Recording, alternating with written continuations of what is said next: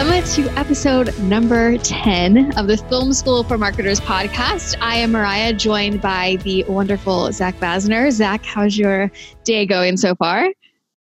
It's beauteous, if that's a word. We'll make it a word. Yeah. That's good. And I'm doing well. I have my my Starbucks getting all caffeinated up. I don't know if many people know this, but so I live in Sacramento, California and work East Coast hours. So by this time of day that we're filming right now, I start to hit a wall after waking up at 4:30 a.m. So need to do it so I can actually survive through this. That's commitment. Getting up every day at 4:30 a.m. just to stay on the same time zone as the company you work. Yeah. It's been over a year and I'm impressed that I've been able to survive. Well, today we're talking about something that I care a lot about, and Zach, I know you care a lot about, and that is one-to-one video culture and how you can create a one-to-one video culture that sticks. There's a lot that I want to dive into as, we talk a lot about one-to-one video and how you can use it. At the end of the day, it's something that, one person can do and they can be super successful with, but for you to reach the heights that you can with the success one-to-one video, it really is something that should be a culture shift for the company. In different ways you can use it, aside from even sales or marketing. We can talk a little bit too about how we just use it for internal communication as a remote company. Zach, I know you talk about this with organizations that you work with, but maybe we can dive into like what one-to-one video culture is and, why should people even consider adopting it? Well, the funny thing is that making it a culture is one thing, but just the awareness that one-to-one video even exists is still something I'm running into. I mean, I'll go into an organization, we'll speak to, 30, 50, 60 people, and maybe 5% of them have even received a one-to-one video and really know what that is. And so there's a bigger problem, which is even awareness that this exists, which also presents a lot of opportunity because people are so impressed when they do receive one. But yeah, aside from just establishing the culture, I think we could all do a better job of just building awareness around it, especially those who are in leadership. Now, when we talk about what a great culture looks like and why it should be important, it really goes back to why is video important to begin with. And we talk about this a lot. I talk about it a lot. Impact talks about it in general a lot, is that we're all in the business of trust and that we are all competing for our buyers' trust. And the reason video is such an important part of that conversation is because it allows the prospect and our customers to see us, to hear us, and to know us. And that is how trust is built much quicker. And so when we talk about one-to-one video culture and why it's important, it's using the tools and technology that we have and communicating in a way that's going to make our customers feel more comfortable and trust us more. And if we use it not just in sales, not just in marketing, but in service and in leadership and in all the many ways that we communicate, we can create some pretty radical change within our organization. So it's really what one-to-one video culture means to me and why it's important. Yeah, absolutely. And I mean, even thinking back to when we even started with video, it was like a couple people at a time who started adopting it and who started to see traction with it. And then others wanted a part of that success, right? So I think that also kind of helped form how it even became a thing here at Impact. Yeah. I think it motivates other people. I think that when they see the success of it and how people react, they want a part of it. It's interesting. I do want to point out, because maybe this is a discussion that we have at a later time, but it's interesting because I think I'm so in the world of one-to-one video that I tend to forget that some people don't even know what it is and they've never received a video in an email before from a company. And actually was just thinking the other day about how, we talk a lot about it, and I feel like there are some companies who are starting to jump on that bandwagon, and it makes me think, after a while, when is this going to become something that's just like an email? Like, I think it's important to even, one, get on the bandwagon, but two, start to get creative with it and don't always do what just everybody else does. But yeah, well, it's such an interesting point you make too. Like, if you look at when email became mainstream, so back mid-90s, there was a lot of sales teams, a lot of organizations that were like, well, that's just not that's a fad.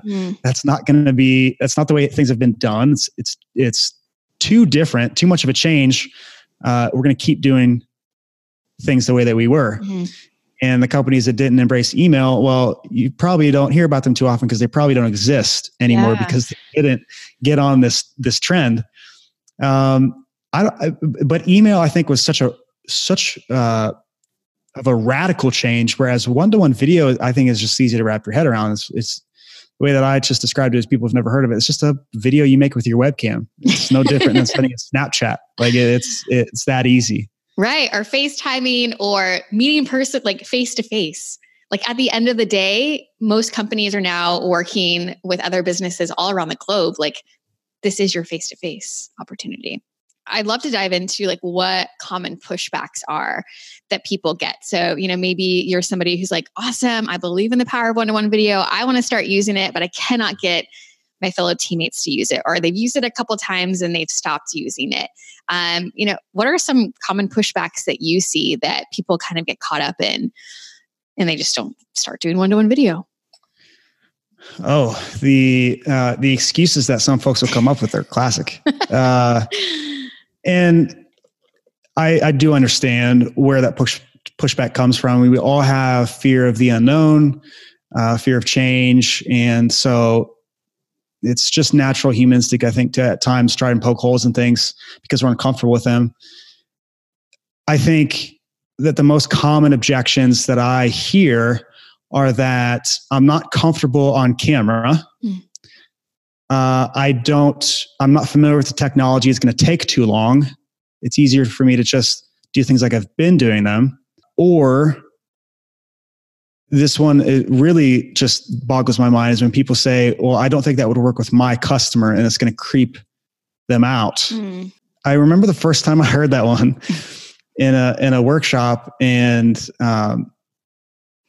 it was, in fact, in this industry, it was the exact opposite of how someone would feel. In fact, it was a prime example of how this particular team was not in the habit of thinking like a buyer. They were only thinking like a salesperson. Interesting. And the fact that the buyer never would have been creeped out by that. In fact, it would have gone a long way. And now they use one-on-one video a lot. What was the industry? It's a financial, it's in the financial kind of tech industry, fintech, as it's called in the streets. What's funny though, is I think that is pretty common among, and like people that I've talked to that give pushback in that same way, like it's creepy or like it's not professional, is those industries that are a little bit more buttoned up, and that they don't feel that they necessarily have the leeway to kind of do something off the cuff like this and different when maybe it's not professional, which is so not true. Well, what's funny is, generally speaking, if I work with a sales team, we will make everybody send a one-to-one video to a prospect, if not more. Sometimes we'll go like, everybody come up with 3 prospects. We're going to send these together. You're going to have time to send them. And every single time that this happens, so they push themselves outside of their comfort zone. They make these videos. They get familiar with how to use it. They send them. And almost every time we have at least one prospect that responds with a video. That's amazing. And not like they're using GoVideo or Soapbox.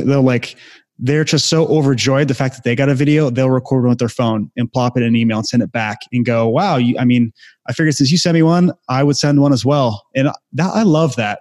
That makes my day when that happens. But more often than that happens, people will respond and just say how much it meant to them that they were willing to take the time out of their day to record a video. That is hilarious because it takes like 1 minute to send one of these. It doesn't take time out of your day. It takes longer to type the email. Yeah. So in terms of adopting the culture, like obviously it's something that if we're talking about your sales team right now, they all need to get comfortable with and start to do. And we touched upon the issue of feeling comfortable on camera and just feeling like I've had people literally tell me like, no one wants to see this face or no one wants a video from me. They might like it from this person, but they're not going to like it from me. I literally see that as the biggest hang up of why this does not get adopted across the board. I know we've written about getting comfortable on camera in the past, and happy to share those in the show notes. But, what would you say at the end of the day to help encourage those people to feel more comfortable and to not think that they're going to like someone's face over someone else's, which is ridiculous. Well, look, this goes back to you're going to become what you think about.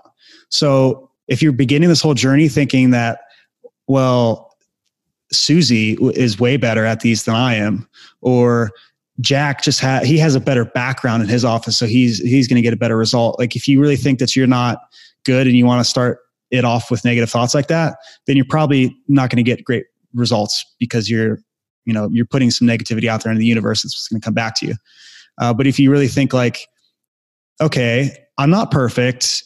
This video is probably not going to be the best thing I ever sent in my life, but it's going to do what I need it to do, which is help me communicate to my prospect. Then over time, you're going to get a lot better. And eventually you will get to the point where people go, wow, this video is like almost flawless. And they'll be saying to you, oh, well, she or he is way better at this than I am. Yeah. I think what's helpful too, and I think we've done a good job of this at Impact, is make your teammates feel good, like support them. And when they do record videos, like tell them how awesome they are, give feedback that's going to be constructive feedback if you have it.